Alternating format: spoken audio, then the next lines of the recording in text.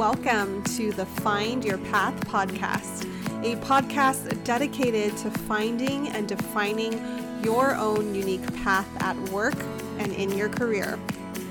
I'm your host, career and leadership coach, Michelle Yu, and I'm here to show you what's possible in the realm of your career, which starts by unlocking the power of your mind.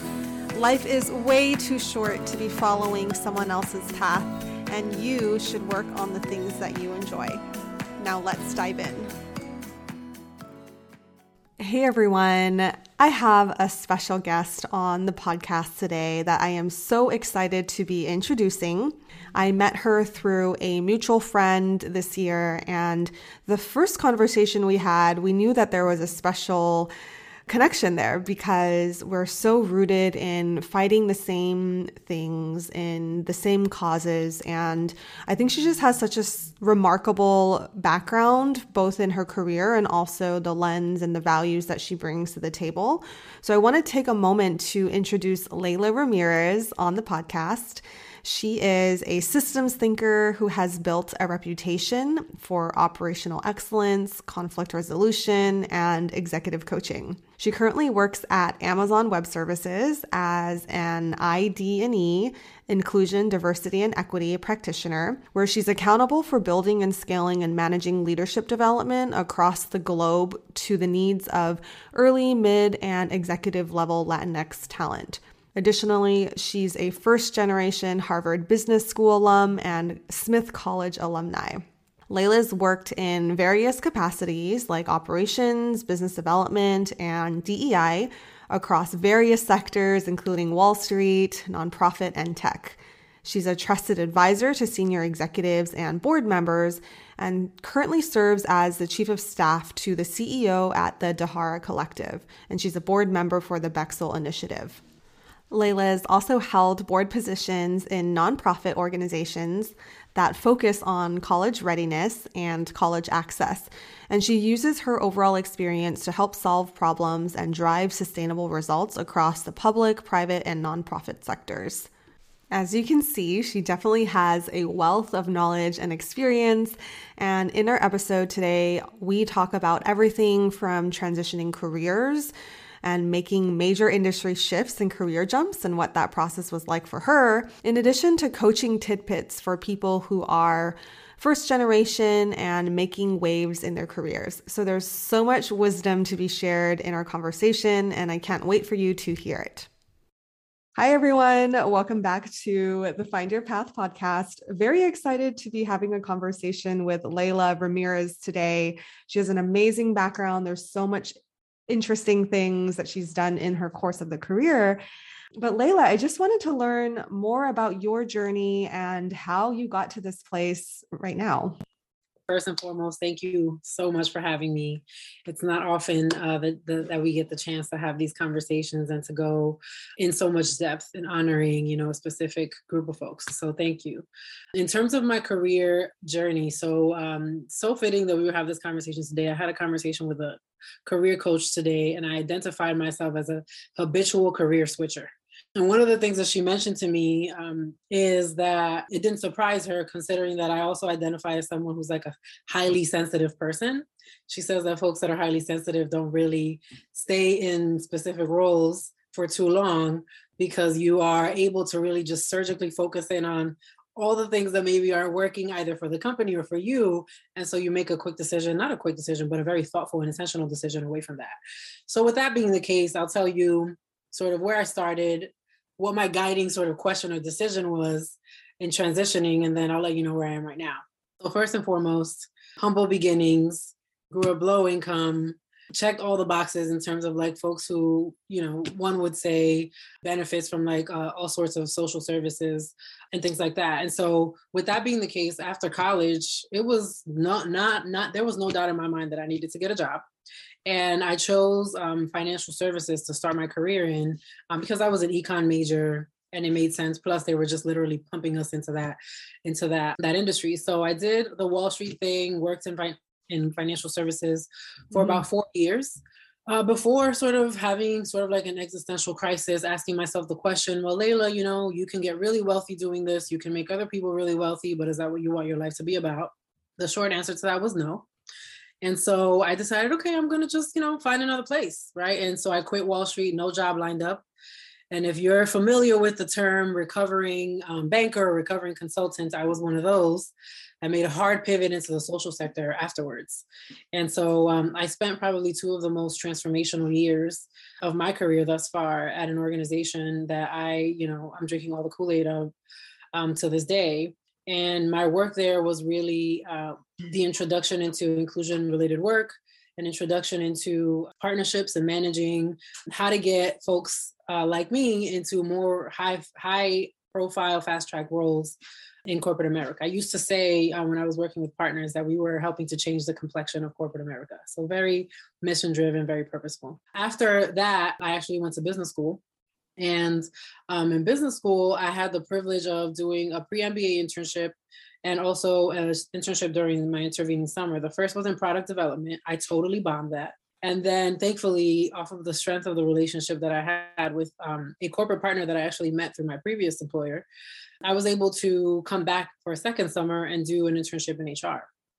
That HR internship turned into a conversion offer to come full time and to essentially join their global talent management team. My boss at the time, right, the person who was my internship supervisor, if you will, or manager, was catering to my preference to not be sort of like an HR person. Like I didn't identify as an HR person, but I did enjoy HR work. And so she said, hey, Layla, come back. I got this project. I'd love for you to work on and to lead. And so before I even knew what the job was, I was like, sure. I mean, I could work for this woman. I'd go over a cliff for her. Long story short, I came back. Turns out the project was diversity and inclusion, if you can believe it. And so a project really turned into a full-fledged career. And so I like to say that I'm in my third career now doing inclusion related work, and I'm in my third inclusion role, right? And so I've done it across, science and technology firms, big tech, media and entertainment. And so right now, if I can be completely honest, I am soul searching, really back at the drawing board, trying to figure out how do I keep inclusion work core to how I do my work, but also not necessarily, I guess I'm interested in how do I grow as a business professional with sort of the inclusion hat always present and top of mind, as opposed to it being my work professionally. So anyway, so that's my career. That's how I got here. And so the guiding principle these days is, how do we make the world a better place for folks of different backgrounds, and then how do we make those differences make a difference, right? So that's what I got. That is awesome. I just want to recap from starting off in Wall Street to where you are now is I feel like it's a really big shift, and it's also super inspiring to hear how that took you to social services to now DEI work, and it all ties together in a subtle thread. And I love what you were saying around, you started off with saying you're a highly sensitive person, and that's what caused a lot of the switches, because I recently learned that term for myself as well. And HSPs for short, with people who are in more traditional corporate backgrounds or corporate structures, right?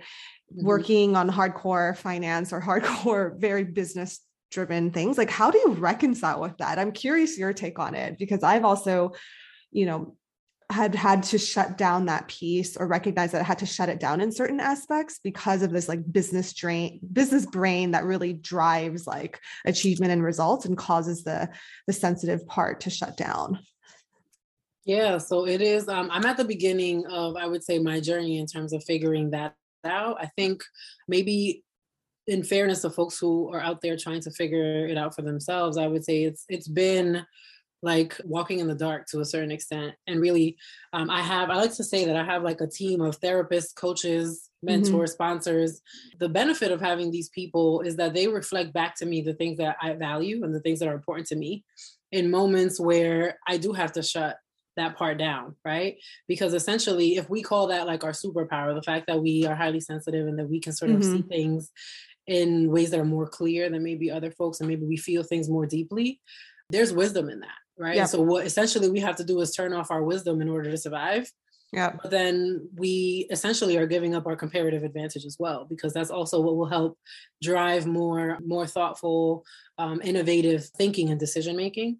And so I think what I can say is that with doing inclusion work, I now have the language to be able to carve out the space that I need and to establish the boundaries that I need in order to be successful as a highly sensitive person in environments that are not necessarily friendly to people like that.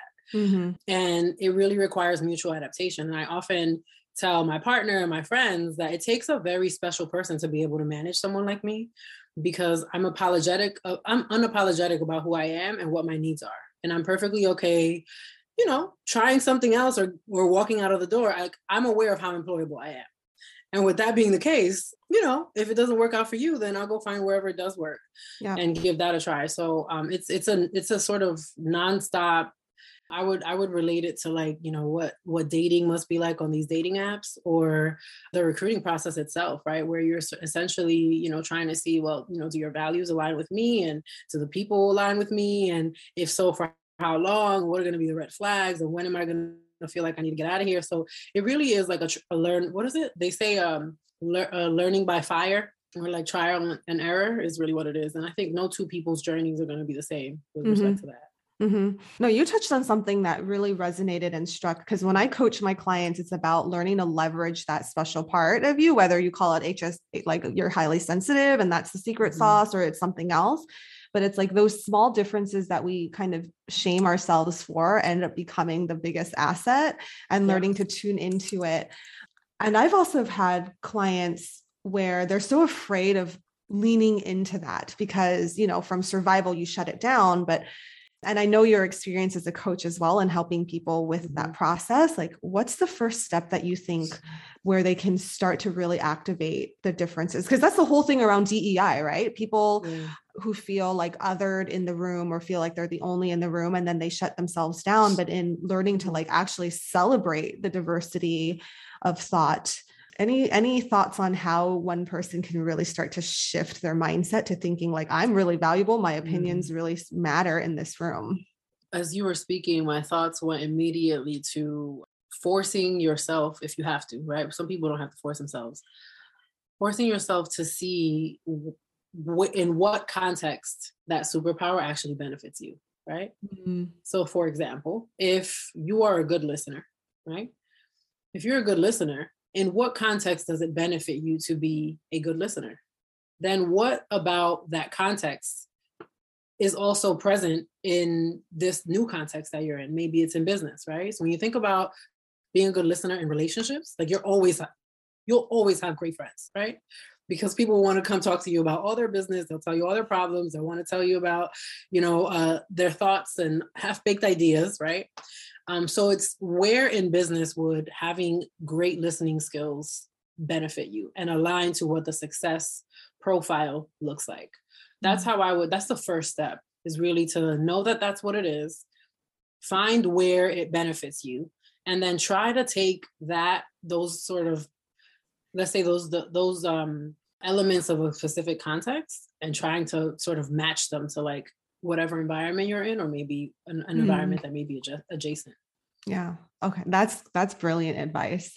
Yeah. And I think it also starts small, because a lot of times it's like, oh, it's such a big jump to get your mind to thinking, but it could even just be the smallest shift of like listening one-to-one with a colleague, and then growing into bigger meetings, like more visibility, and starting small. Yeah. That's beautiful. When I think about, so like, there's so many things, just for additional context for folks that are reading, right? Or listening. There's the one-on-one piece, right? Being a good listener. But when you think of listening broadly, like think about like customer success manager roles. Think about product management roles or product development roles. Like you need to be able to really have a pulse on what people are saying, both, in written text, as well as they do observational interviews, and they do focus groups and conversations. And so being able to sort of read between the lines, if you're a good listener, you can draw insights that other people can't, right? From seeing how two seemingly disconnected things are related, right? And so there are just so many, we're desperately in need of good listeners, is my point, right? And that there is not a shortage of places where you could land. but that you have to own it. You have to own that this is what, your superpower is, and just go in there and just knock it out. Yeah. So yeah. Love it. So good. So good. So I want to switch gears and ask a different question. I know that you still said you're soul searching at the moment, but for where you are right now, what has been like really guiding you on doing this work? Because you could have stayed in financial services, like you said, and made like a lot of money doing that. But what do you think it is that really drives the work that you've done so far? I'll start by saying that transparently, what has driven me to this work is exactly what's driving me away from it right now. Okay. And that is that it is an impossible, for simplicity, I'll say it's an impossible problem to solve, but that's not true. It is an incredibly nuanced, it's a really big problem to solve. There's so many different ways to solve it, and solving it in different contexts requires different things. And so what that means is that I could spend an entire lifetime engaged in this work, and there will still be a lot to do, right? So for someone who is motivated by maximizing impact, or being able to make incremental progress and see how that influences a much broader sort of more quantum leaps, if you will, or quantum leap progress, there's always going to be progress being made, because there's always going to be work to do. So that's what's been guiding me, is that there's always a need. And if, for example, let's say that we solved D&I in the US, right? There are going to be needs in other geographies, right? And when you have new generations and new people with, new differences, then that's going to create a need. And so it's almost like a gift that keeps on giving, or a problem that keeps on giving, right? And that to me is motivating. But also, when you think of it or compare it to, your career success, and what advancement might look like as an ID&E practitioner, it's unclear. And I am someone who needs to be able to sort of check things off of a to-do list, or to see how one thing builds onto the next. And that's where I'm challenged right now. Like if someone said, Layla, here's the career track for an ID&E person, and this person has a path to like the, board of directors of like a company somewhere, I'd say, okay, yeah, cool. I could stay on this track, but that, I think it's not very clear. And so I need to, I guess it's like in financial services, we would call it a flight to safety, right? For me. So that's what I'm doing with my career right now. I'm saying, okay, well, where is it clear? Where is the path clear? Okay. And maybe I'll do that work, and I'll just make sure that I keep the ID&E in terms of like woven into everything that I do. So that's a long-winded answer, but yeah.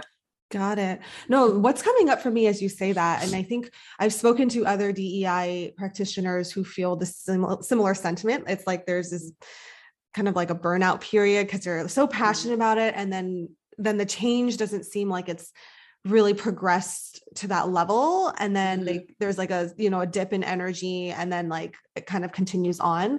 And I think I'm still working on this myself. I'm not actually in the exact DEI role in corporations, but I feel like I'm DEI adjacent in the work that I do. And I think the way that I've been trying to think about it is like, look, it's a very it's like a long-term game. And a lot of times people will set these goals, and the goalpost is always going to be moving. Like it's always going to be moving. It's never going to be like, all right, we're finally there. We solved it all. And I think that's what you're alluding to, is that there's always going to be progress to be made. So where does that actually start, and when does it stop, and how to continue sustainably moving forward for progress in the long run, which I think is I don't have the answers, but I think it's a fascinating thing to think about, especially for people who are in change roles, because it's never going to stop. It's never going to end. And so then the question is, right, and this is sort of like what I've been asking myself, if it's never going to end, but you need sort of markers in between to help you feel like you're achieving and you're succeeding, then what are those things, right? What are those incremental gains, or what are those interstitial sort of milestones that you can sort of direct yourself to in moments where you feel like, man, we're going to be working at this forever. Like, what am I going to have to show for all of this, basically? Right. Right. And I was thinking about this for myself too. Like, what are those markers? There's like external markers of, I know for me, one of the markers is like, I want to push out a book that really holds these values in line. That would be definitely an external marker. And then an internal marker would be for me, this last year was a lot about healing and like racial healing and workplace racial healing and doing all of that. And that's like not measurable at all. Like no one will be able to see it except for me, and understanding that there was a shift there that would enable. So I like to think about it in those two buckets. If anyone's like also feeling like at the end of that, trying to figure out what's the next path, it's like, what are internal things to strive for? And sometimes that stuff just happens more organically versus like, we got to drive for this progress and change within an org or within whatever project that we're doing. So that's something that I've been thinking a lot about too. That makes sense.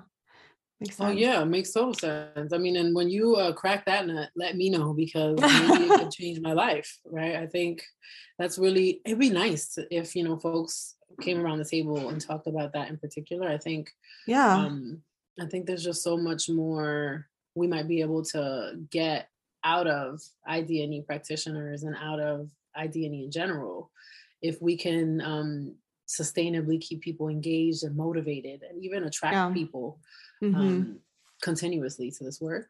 So yeah.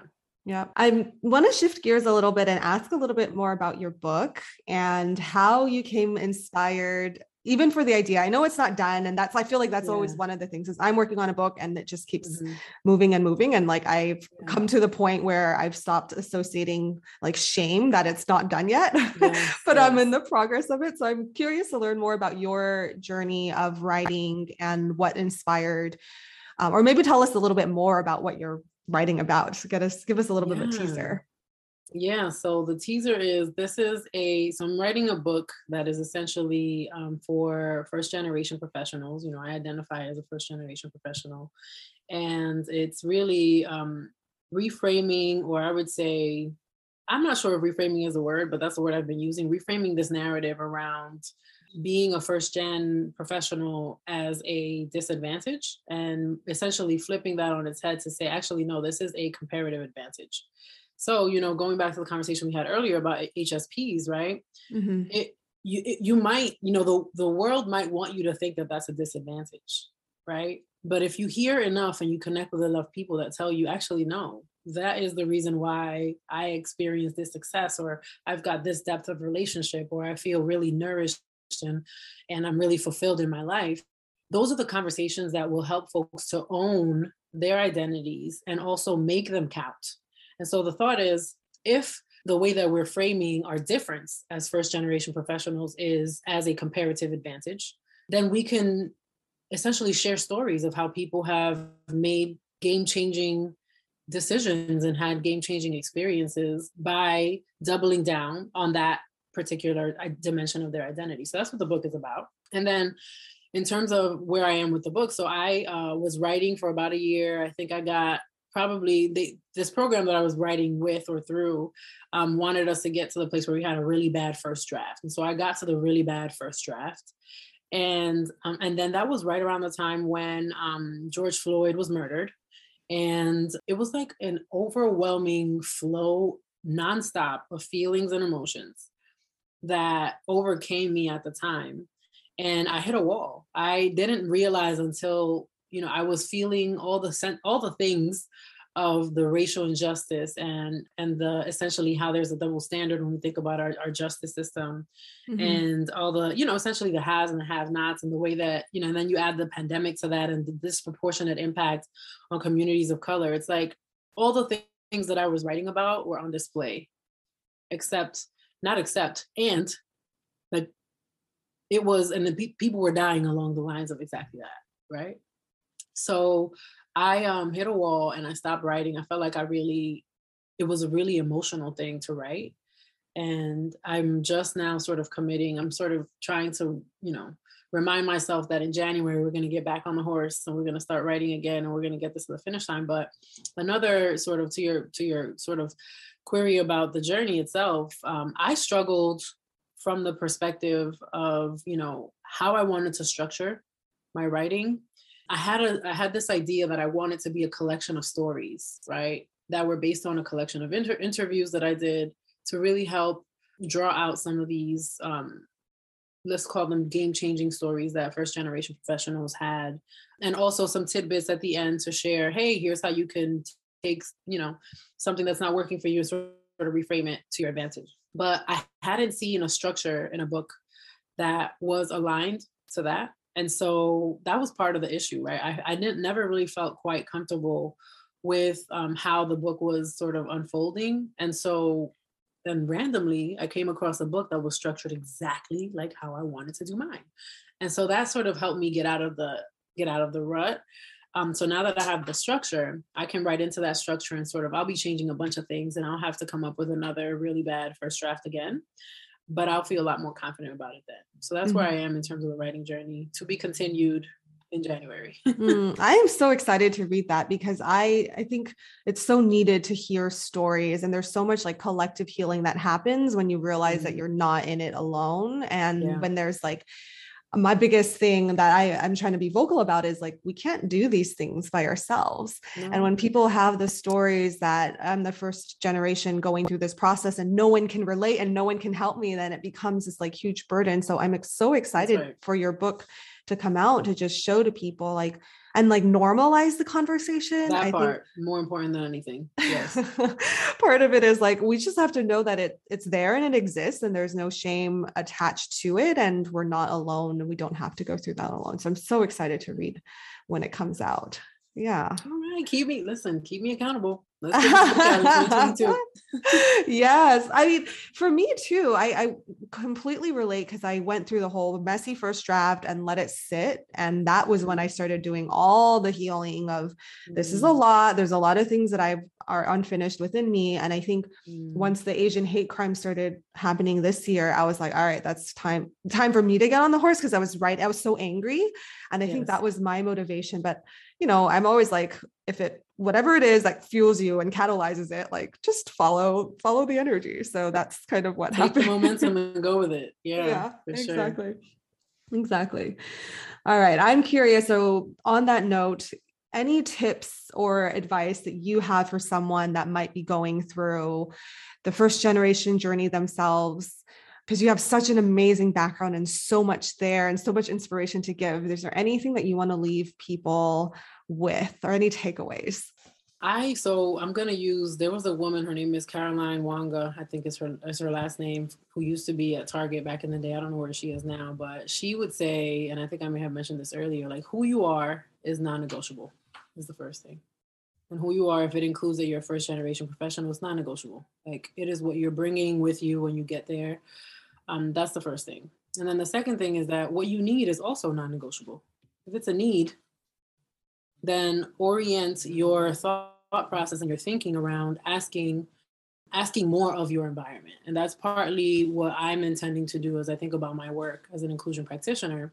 It's to really help folks develop the confidence and the conviction around saying, you know what, I get that I have needs that are different than yours, but different doesn't mean that it's less than.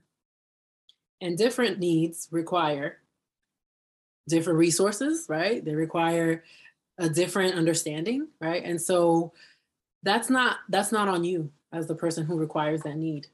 It does require that mutual adaptation. And so to the degree that I think, you know, if we as first gen professionals can get out of our heads more, like spend less time in our heads and spend more time really evaluating the environments that we're in, we'll be much better positioned to ask more of our environments because we'll be able to see the shortcomings. We'll be able to see the gaps. And this world is not going to adjust for us if we don't hold it accountable to do that. So it's about really, y'all be confident, right? Really know what's important to you, really know who you are, really, really nail down the things that are important to you, and then just be unapologetic about going after it and going out there and getting it, because I promise you that there are other people that are much more privileged positions that do this with ease, and they're running circles around us, right? So let's give them, something to, let's give them growth areas. Let's give them ways to support us. Let's allow ourselves to be seen and to be visible. And it starts with, knowing yourself and going out there and saying, hey, look, this is who I am. Here's what I need. What do you have? Yeah. Oh, I love that. Like shifting the inner narrative. And I see this like for myself and for others, like sometimes we just hold on to these stories that like will lock us in, and it's being able to really rewrite that narrative and not feel like we're going after these because that's what we've been told, or like that's just what's expected, but to hold enough of that self-belief, like you said, know what's non-negotiable and hold the values high so everyone else around can start to adjust versus like lowering ourselves to try and fit in. That's such a beautiful. And you mentioned one thing that triggered another thought for me. And I wanted to just say that when we think about, it's not to say that what we've been taught up to this point hasn't served us. Like, let us take some time and really honor that what we've learned up to this point, the narratives that we've received, some that we've internalized and some which we've rejected, they've all served us to the point of getting to the extent of getting us here. But what has gotten us here will not get us there. And so in coaching, I think, we talk about inner critics, so we talk about inner mentors and things like that. To a certain degree, I think that as a first-gen professional, there are some narratives and some limiting beliefs that have really helped to protect us and to keep us on track. So we must thank those narratives. We must thank those limiting beliefs for getting us this far. But now it's time to tell those narratives and those limiting beliefs to take a seat, right? Thank you for getting me here, but I got it from now. Thank you, and just let's move on, right? And every time that those thoughts come up, we need to manage them, because trying to make believe that they're not there is only going to make them come back stronger, right? So let's look at them in the face or in the spirit or in the energy, and then say, you know what? I see you. I thank you. I no longer need you. I'm moving in this direction and I don't need you to come with me. So, right. That's another thing, right? That folks, I think, need to hear is that don't be someone else, right? Just give honor to the things that have led you here, and then make room for the things that are going to get you to the next place. Yeah. So good. I got goosebumps as you were saying that. It's like, what got you here won't get you there, and dropping off all of those stories that no longer serve you to just make room for like new expansive growth. So good. Couple more questions, as we're at the tail end of 2021 this year, but what are you looking forward to next year within your realm? What are some of the things that you think are going to be shifting within the industry, if anything? Anything on the radar for you? I think the biggest thing, just for me, most of them are like personal. I am in a committed relationship with a man that I hope to be with for the rest of my life, or I plan to be with for the rest of my life. And I am looking forward to making that commitment official and, doing all the adult things like getting married and then the children that will come with that. And then we're also like searching for a home. And then there's also this career switch, right? So those are all the personal things going on. I'm going to have probably like 3 or 4 life things going on at the same time, as I am also venturing out into a different sort of career, if you will, right? So how do I rebrand myself, not necessarily away from D&I, but how do I rebrand myself and align to core business opportunities and bring the D&I or the ID&E skill set as a value add, right? That is sort of what I'm looking forward to, those things. And then more broadly, thinking about where we are as a universe or as a world. It would be nice to have COVID somewhat behind us. So I'm looking forward to the advances in medicine and technology to help get us through the next sort of hurdle there. I'm also looking forward to how our policies and our systems are going to change, right? Recognizing all the gaps that we've identified throughout this COVID or pandemic. And finally, right, I'm looking forward to seeing more corporations step up, right, and partnering with municipalities and federal governments like across the globe, really, to drive solutions that might be out of the realm of possibility were it not for a partnership between, public and private organizations. And so those are the big picture things. And I have, my partner to thank. I'm someone who identifies as like growing up in like, business, and he's someone who's got a really strong policy background. He's been teaching me how things happen on the other side. And now that I know better, it's just like, man, it takes a partnership really to get through some of the things that we've been through. And you've seen it, right? With, vaccinations and with hospitalizations and things like that, and how we are essentially, businesses are helping to keep people accountable and driving, compliance around vaccination and things like that. It doesn't happen unless both sides are holding up their end of the deal. So all those things are things I'm looking forward to. And I know, maybe I'm romanticizing or maybe I'm too optimistic. I don't know. But those are the things for next year. That is the fascinating. I hadn't even thought about the intersection of policy and business and more driving social change and social justice, because that I think is a really big piece. Like the vaccine example is a beautiful one of how corporations are starting to hold people accountable there because the governments can't. And there's a lot of power for people like you in the corporate world who are driving change on the DEI side if we're not going to see it elsewhere in normal policy. So that's really, really fascinating things to think about. Awesome. Okay. Last question. Where can people find you if they want to get in touch? Oh man. So I have a website that is under construction. It's LeilaARamirez.com. And then there's also, I guess I'm not very active on social media with the exception of like LinkedIn. So if folks want to send me a message on LinkedIn, that's okay. My name is Leila Ramirez on there. And then, they could also get in touch with me through you, right? If they've got your contact somehow, or they, ask how to do that, I'm happy to work with you to get plugged in with folks on request. So yeah, that's what I got, I think, so far. Awesome. Well, thank you so much, Leila, for just taking the time and sharing your experience and perspective. It's very much appreciated. I got a lot of good inspiration, and your work is so needed in this day and age. And I'm just so glad that we were connected and to have people in that journey of very similar, like-minded values. So I appreciate you coming on and sharing your message. My pleasure. Thank you so much for thinking of me. Let me know how I can be supportive. I want to make sure that I'm doing what I can to also amplify your message and help drive your agenda to where it needs to go as well. So think of me as a co-conspirator in all things I can be helpful. Awesome. Thanks so much, Leila. My pleasure. Thanks for listening today. If you are enjoying what you're hearing and want to take the work deeper, there are several ways to work with me.